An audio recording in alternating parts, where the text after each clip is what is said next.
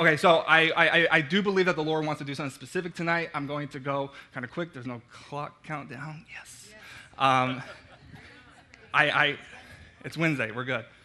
But I do believe he does want to do something specific. If you remember the last time I preached, the last 2 times, the Lord dealt with a specific thought process the last time I taught. And I do almost want to trace those steps because it's important to where I believe we are going.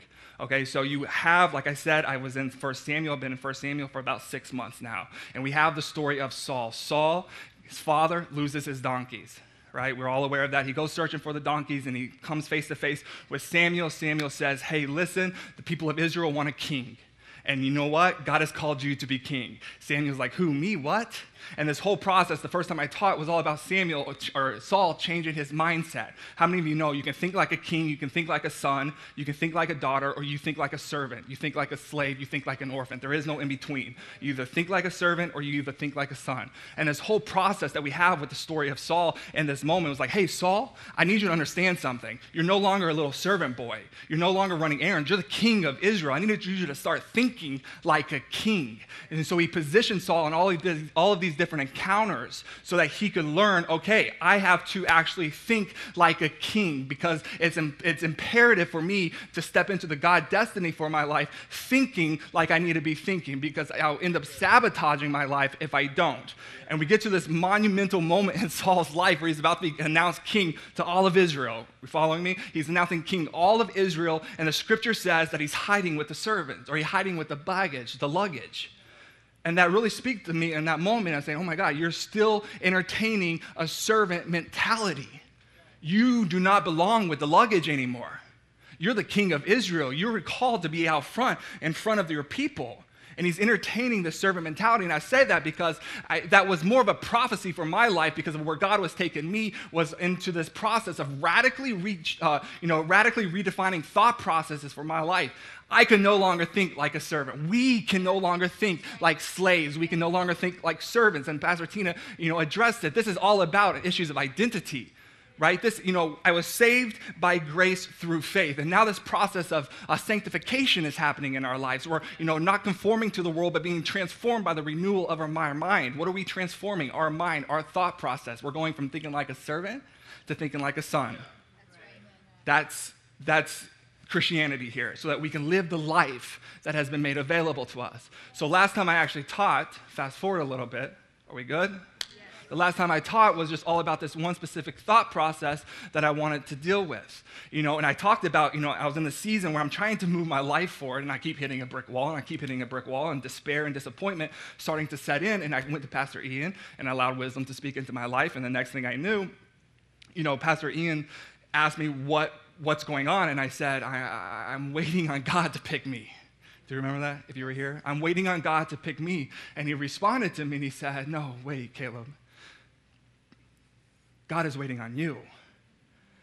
And I remember being so angry in that moment. I go home and I spend time with the Lord and I'm trying to convince God in prayer. My whole Christianity has been defined around this idea that I've got to convince God to move on my behalf. Right? I'm trying to convince God in prayer in this moment. He stops me and he says, why are you trying to convince me? I chose you. There's no reason to persuade me. There's no reason to convince me. I chose you. Right? And so I'm sitting there and I realize he takes me into this vision in that time of prayer, like not a vision, but I kind of had this scenario open up where people are being picked and I'm the last one to be picked. And I realize that I won't even pick myself. So here I am waiting on God to pick me to say, hey, Caleb, you can go live your life now. Hey, Caleb, you can go live out the fullness of everything that I've called. Hey, Caleb, you can go do your destiny. Hey, Caleb, whatever that is, whatever, I was entertaining, I was all predicated on this idea. I'm waiting for God to pick me. But the real problem is I wouldn't even choose myself. That was the real problem. I wouldn't even pick myself. And I stopped at this moment. I said, we can go left or we can go right. And in the going right, I talked about what does it actually look like to choose yourself. And we touched on Matthew 17. It's the Mount of Transfiguration. Jesus looks at Peter, James, and John, and he says, you three, we're going to the top of the mountain. I misspoke last time. I went back and listened to my message. I misspoke, and I said I always was challenged by this passage because it always put it always put fear on the inside of me. It never put fear in me. It only revealed the fear that was already inside of me. And so I always had problems with this passage. And I always had problems with this passage, which is right, because it revealed fear that was already inside of me, because my whole life had been driven by, wait, what do you mean you're picking Peter, James, and John? Because by default, picking Peter, James, and John, you leave the other 9 left out. And what if I don't get picked? Like, whoa. That turns my life upside down, because being picked is where I drew value. Being picked is where I found worth. Being picked, and now you're telling me, I'm sitting there thinking, God, I know you're no respecter of person. I know that these people the 9 disciples who were not called to the top of the mountain still have, I said it last time, the capacity, the fullness of receiving your love and living still a significant life. And I was never able to understand that. How can you live a significant life if you don't get picked? You got to do everything you can. You better go and grab Peter, James, and John and drag them by the back of their neck and get them down, and you get to the top of the mountain. That has been the thought process of my entire life, and I knew that was the thought process of a servant. That was the thought process of a slave. Because there isn't limited amount of success in life. There isn't limited amount of significance in life. You have. That's like me saying here that I'm going to live a more significant life because I'm preaching to you, because now you're going to live a less significant life because you're not up here preaching. Absolutely not. So this whole thought process that we were entertaining, or that God, I felt like, wanted to deal with last time, was this idea that I'm waiting on God to pick me. I'm waiting on God to pick me. And the Lord brought me back, and I want to kind of backtrack because this is where I want to go tonight, and we're going to be quick because I believe that the Lord wants to do something. The altars are going to be open up afterwards if this is resonating with you. If Jesus was physically standing next to me in the natural, I feel like he would be standing here with a tub of water. I say that because what I feel like the Lord wants to do tonight is he wants to wash our feet. He wants to wash our feet. And in the parable, or the portion of Scripture in the Last Supper in the Gospel, right? Jesus starts and begins to wash the disciples' feet. And Peter says, no, absolutely not. I think it's John 3:18, and Jesus responds to Peter, and he says, unless I wash you, you have no place in me. Unless I wash you, you have no place in me.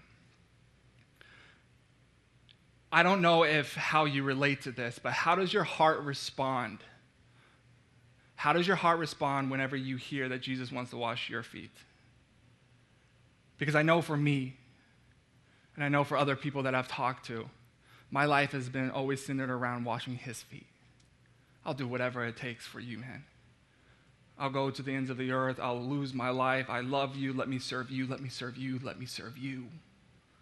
And I think this is a lot of what Peter was experiencing in this moment. Wait, no, you're not washing my feet. I'm called to wash your feet. And Jesus is saying, unless you allow me to wash you, you have no place in me. And I say that because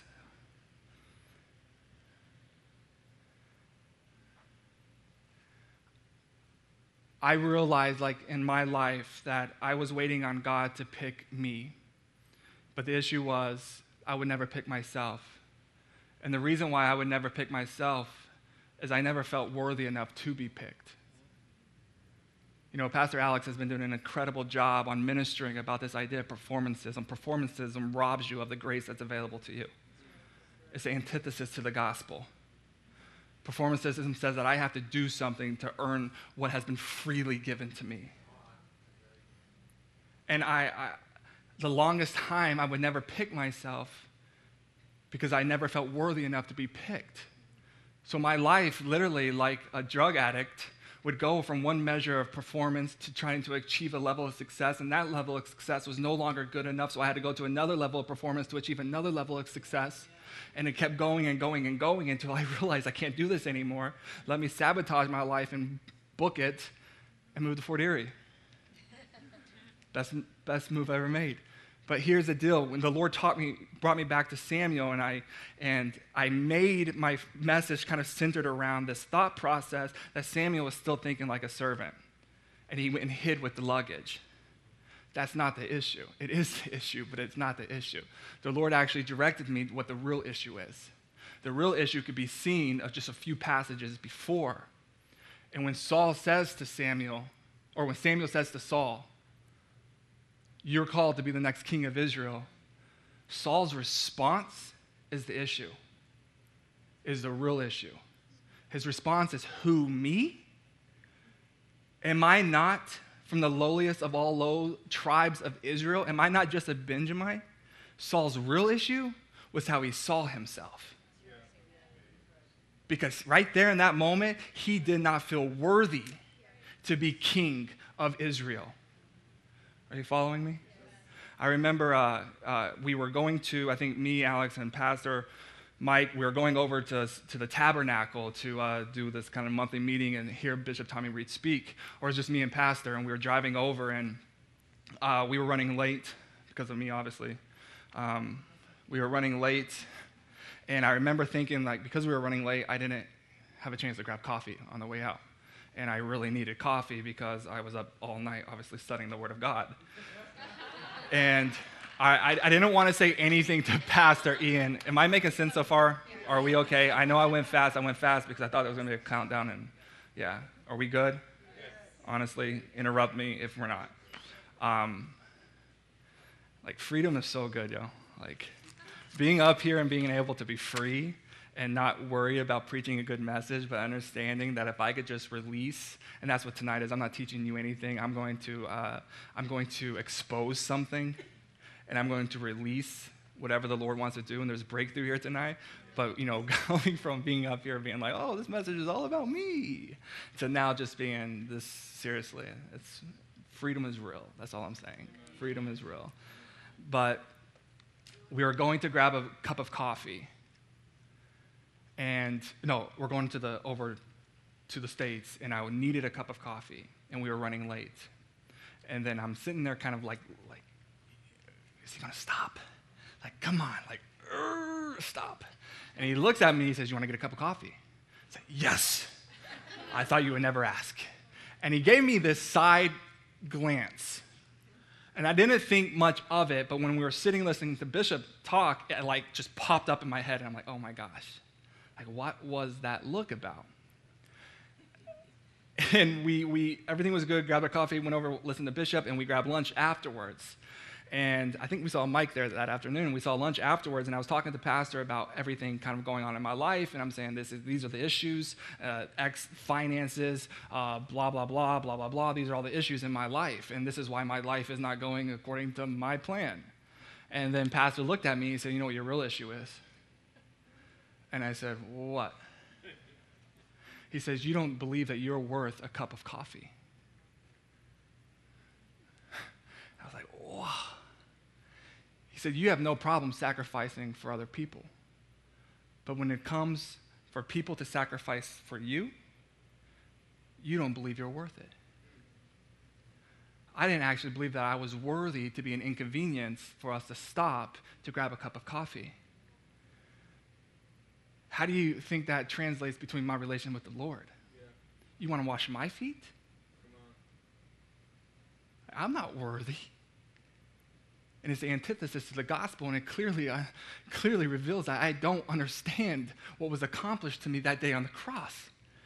How do you know? Unless you know, my interaction with my spiritual father is going to reveal a lot about my interaction with my heavenly Father. A lot. And if I can be honest with you tonight, this issue of self-worth has been probably the biggest mountain I've had to face in the 3.5 years that I've been at Victory. I've never felt worthy enough. And I remember thinking to Pastor Ian in that moment, I said, I have done nothing. I've done nothing to prove to you that I'm worthy for it to be an inconvenience. I've done nothing. And everything in me wanted me to climb Mount Everest for you. That was honestly my heart's response. Let me do something for you to prove that I'm worthy of a cup of coffee, that I'm worthy to be an inconvenience. Let me do something. How do you think this plays out with my relationship with the Lord? Caleb, here's your breakthrough that you've been asking. No, God, hold on. Let me prove to you that I'm worthy for this breakthrough. Just hold right there. Hey, Caleb, here's your healing that you've been asking for, readily available for you. Take it. Hold on, God. Let me prove to you that I'm worth it. Let me go pray more. Let me go minister more. Let me go read more. Let me do something. And all of those things are not bad in and of themselves. They're good. But when I think that I deserve based on what I do, it's the antithesis to the gospel, and it completely undermines everything that was available and purchased that day on Calvary. Everything. Hold on, Caleb. No, here, Caleb. Hold on, Lord. That was my relationship with the Lord. And I'm wondering why my life won't move forward. And it's this issue of self-worth. Because it's the love tree. It's significance. And if there is one thing I've always personally feared in my life, it's this idea of living an insignificant life. Thanks. Sorry, I didn't mean that like. That was a cue. Sorry. Subtle cue. That's the thought process that I feel like, listen, for us to step into, listen, we're in a new place. We're in a new season. We're going to new places, right? God has a calling on your life. Yeah, sure, it's predicated you on picking yourself, choosing yourself. How do you choose yourself? You choose yourself by taking responsibility for your life. You quit making excuses. We talked about that last time. Listen, I am more convinced than ever before that failure does not destroy your God dream. And you know what? The lack of finances does not destroy the God dream. Mistakes does not destroy your God dream. We say that it does, and the only reason why we say that it does is because it's a self-protection mechanism to keep us from actually facing the real issue. And the real issue is that I have yet to take responsibility for my life, and it's the excuses that I'm making that's killing the God dream for me. That's not the issue. Just like we said it solves the issue of going back and hiding behind the luggage. That was not the issue. The issue was how he saw himself. The issue was a self-worth issue. And if you feel like you are not worthy enough to have your feet washed by the Father, then that is the thinking of a servant. That is the thinking of an orphan, and it stops tonight. It stops tonight. About a year ago, I listened to a TED Talk. Does everybody know what a TED Talk is? The motto of a TED Talk is just TED Talk is just spreading great ideas. I listened to a TED Talk about a year ago, and it came up in prayer about 3 months ago, and I've been kind of mulling over it since then, and I actually listened to a message, I think, last week, and that TED Talk was brought up, and it got my attention. And the TED Talk is called The Art of Vulnerability, because I want to know what is the antidote to self-worth issues. In this TED Talk, the woman, her name is Brené Brown. She's a social scientist. She has 3 PhDs. She is kind of held as kind of the standard in her field of study. Her research goes far beyond anybody else's. Interesting enough, as I explained this, before she started this research, she wasn't a Christian. After she finished, she became a Christian. She got saved. She took thousands and thousands of people and interviewed them, a series of questions. And she said that after interviewing hundreds of thousands of people, I think she took 6 years just doing this. She said that the one common thread, no matter what your race, religion, ethnicity, background, rich, poor, white, black, whatever you are, she said that the one common trend, the common denominator that ran through all of us was this innate desire to belong, this innate desire for connection.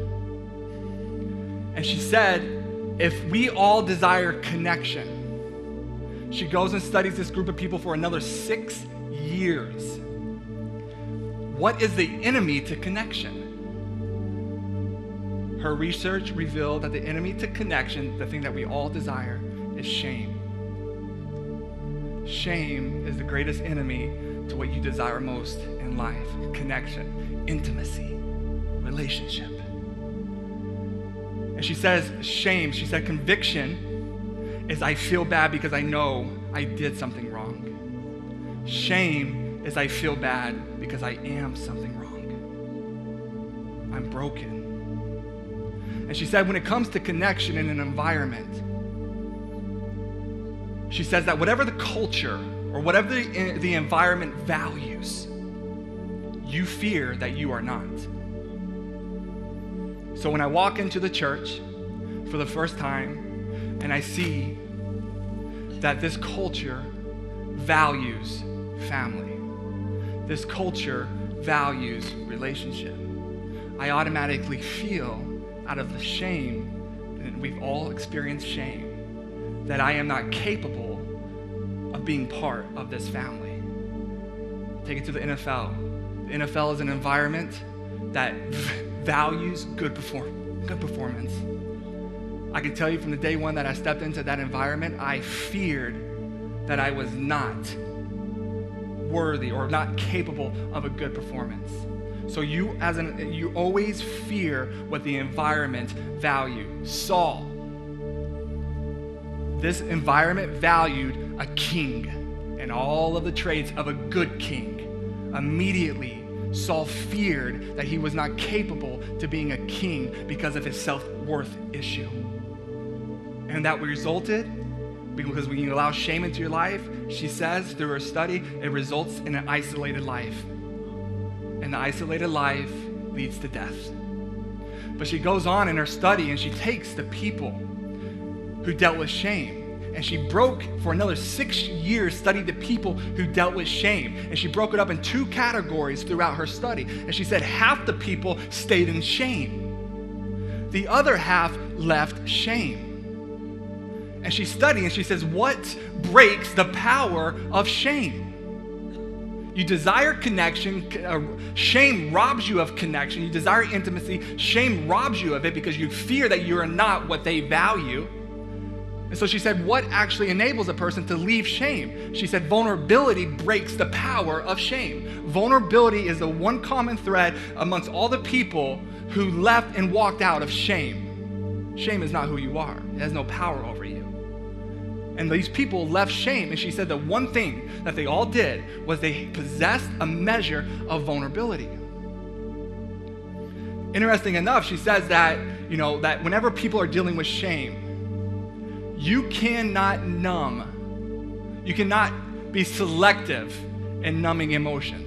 Because what happens is when you're dealing with shame and you isolate yourself, you try to numb the pain and you numb the shame, but what you're also doing is you're numbing your joy, you're numbing your happiness, you're numbing all of the positive emotions, and you wonder why you're just existing. So she says, connection, shame. What breaks the power of shame? Vulnerability. And so she studied for another 6 years.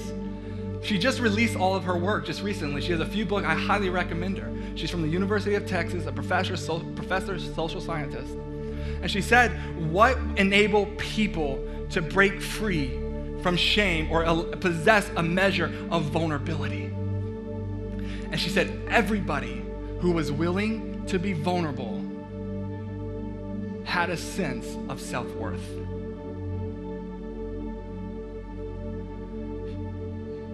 She says, you are never going to allow someone to love you more than you love yourself. You are never going to allow someone to love you more than you love yourself because you're afraid. If they get to the point where they love you more, you're afraid of being exposed as a person who doesn't have what they value. And that shame tries to isolate you. You try to numb that isolation, and you're left with a lifeless life. This cycle. Here is Saul, afraid he doesn't have what it takes to be the king of Israel, and that shame sets in and he isolates himself, and he reverts back to that servant mentality person. That sense of self-worth is what allows you to be vulnerable, which breaks the power of shame, which leads you to intimacy. If I'm not going to allow myself to be loved by anyone more than I love myself, how does that affect my relationship with the Father? I'm literally resisting him, and I'm crying out simultaneously, where are you? You know what we do? The sad part is we say we tried prayer. It didn't work. We tried church, and it didn't work. I tried having an intimate relationship with the Father. It didn't work. And it has nothing to do with any of those things. They are not wrong. It all stems back to, how do I see myself? Am I worthy tonight for him to wash my feet. Not based because of anything that I've done. This is a radical transformation of thinking. He's calling each and every one of us, corporately, individually, to live out a great life, a destiny that can affect the masses, if not affect the ones. They're just as important. And to leave a legacy that you can, have that goes from generation to generation. That's the value of your life. And as long as we think that we got to pray more. That's good. Pray more. We got to worship harder. That's really good. Worship harder. We got to study more. Study more. But don't for 1 second think that that is the reason why you are highly valued.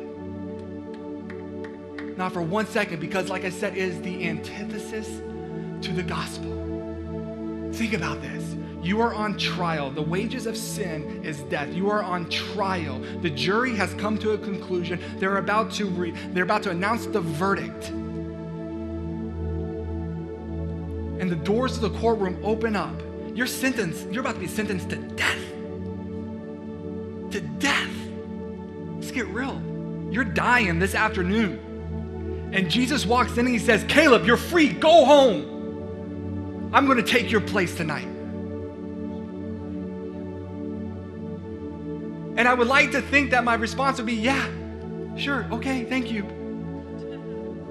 But if my response to the Lord is, hold on, while you got my breakthrough, let me go prove to you that I'm worthy enough to receive this breakthrough, I am a fool to say, hold on, God, hold on, Jesus, stay right there. Let me prove to you that I'm worthy enough for you to take my life off of the death penalty.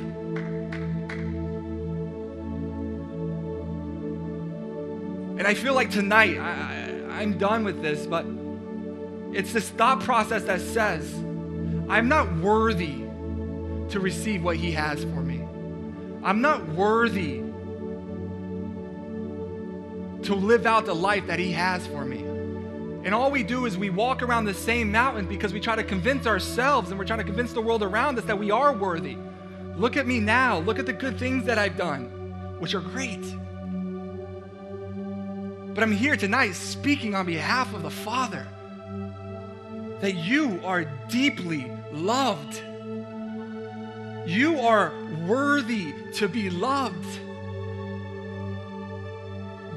So worthy to live out the life that he has made available to you. And there is nothing that you have to do. This is all what it is. This is an issue of identity.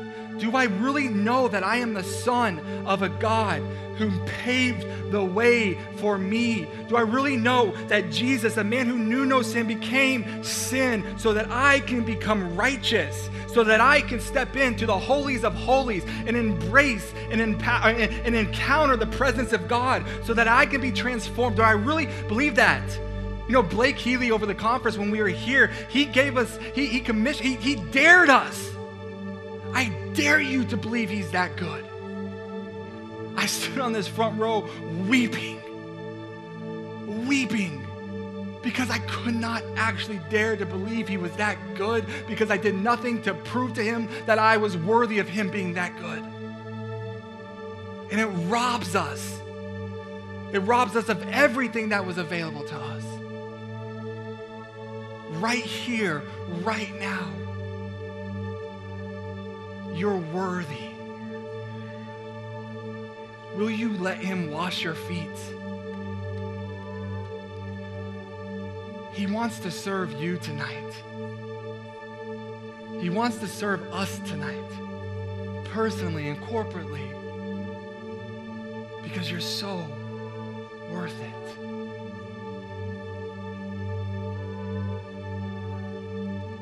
You're so worth it. So how about we just stand to our feet?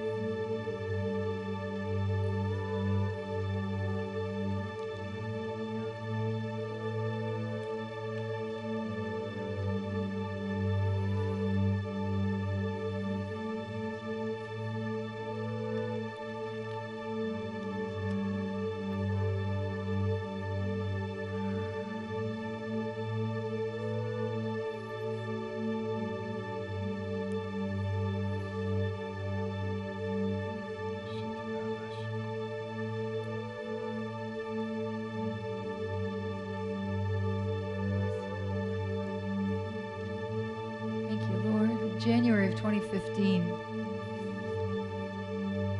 I had a vision, and in the vision, there was a boat that was going through a tributary. And the hands of the Lord were on either side of the boat. And God was guiding that boat through a wide open space.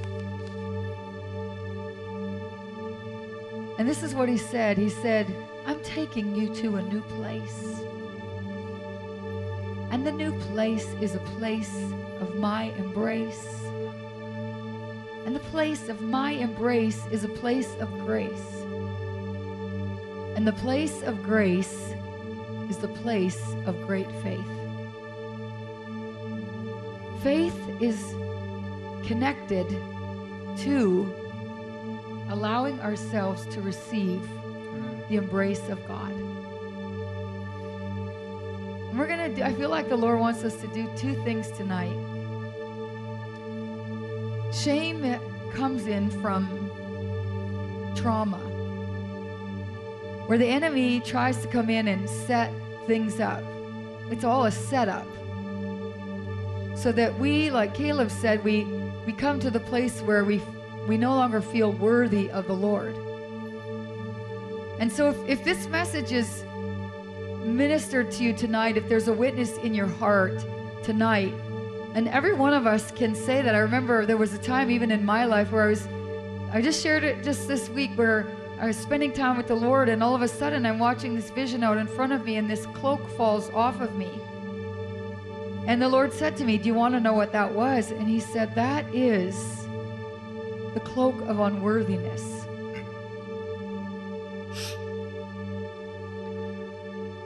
And so, Father, we just welcome you in this place tonight in the name of Jesus.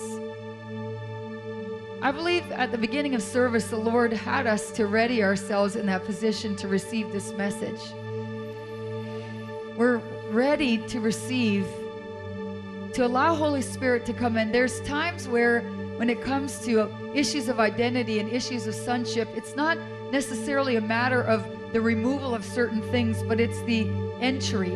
It's the allowing ourselves to receive the truth of what God's saying, that we're loved, that his embrace, his arms are wrapped around us. And so we invite you, Holy Spirit, to come in the name of Jesus tonight. As each one of us, Lord, that would say that this message has ministered to our hearts, we invite you in the name of Jesus to come. Every single one of us, Lord, and we ask, God, that you would come into that place, Lord, where trauma opened the door to the enemy and allowed us, God, to be exposed to the lie of shame that caused us, Lord, to do what Caleb talked about tonight, and that is to isolate ourselves and go down that road where we could never actually accomplish what you've called us to and never actually experience the love of the Father.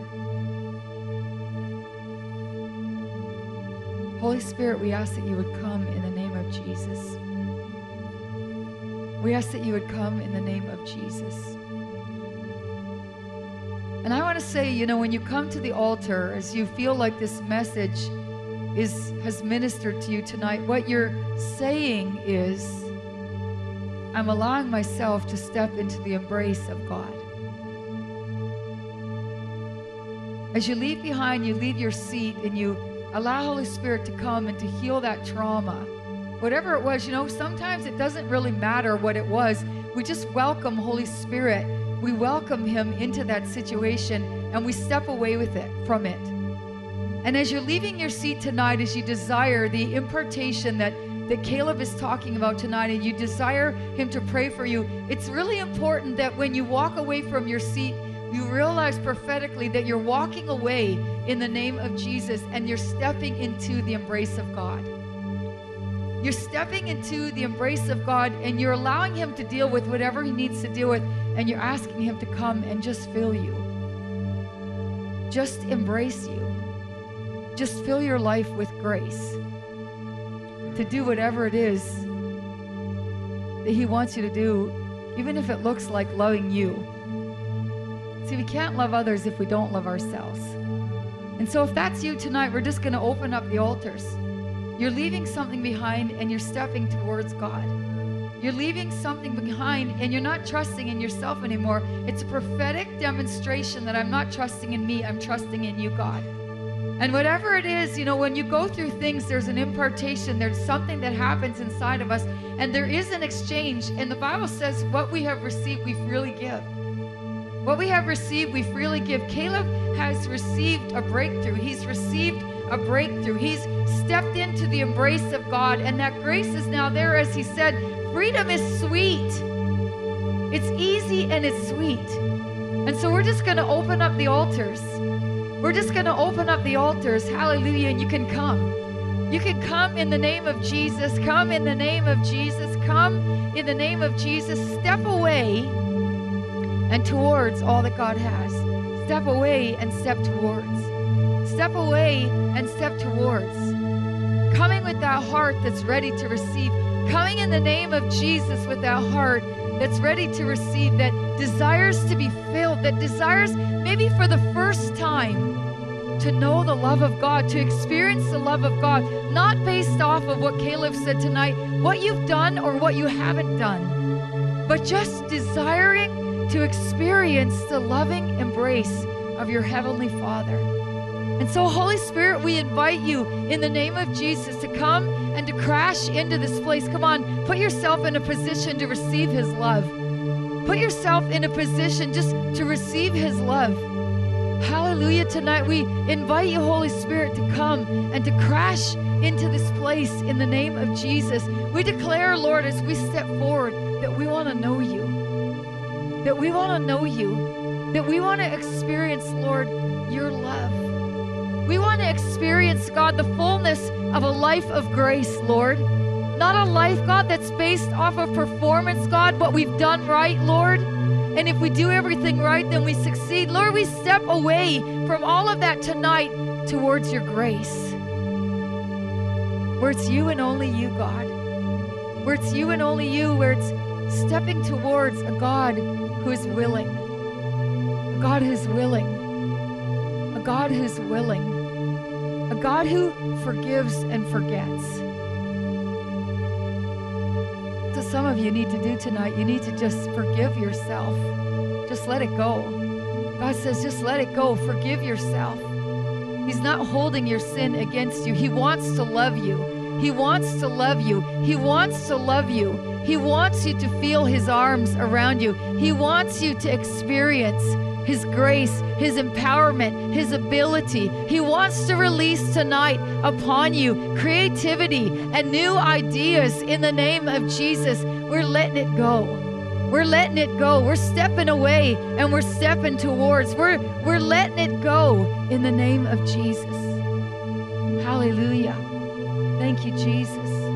Thank you, Lord. Hallelujah. Glory to God. Glory to God. Glory to God. Glory to God. Glory to God. He said, the place of my embrace is a place of grace. It's a place of grace. And it's a place of great faith. Holy Spirit, come in the name of Jesus. Come and fill.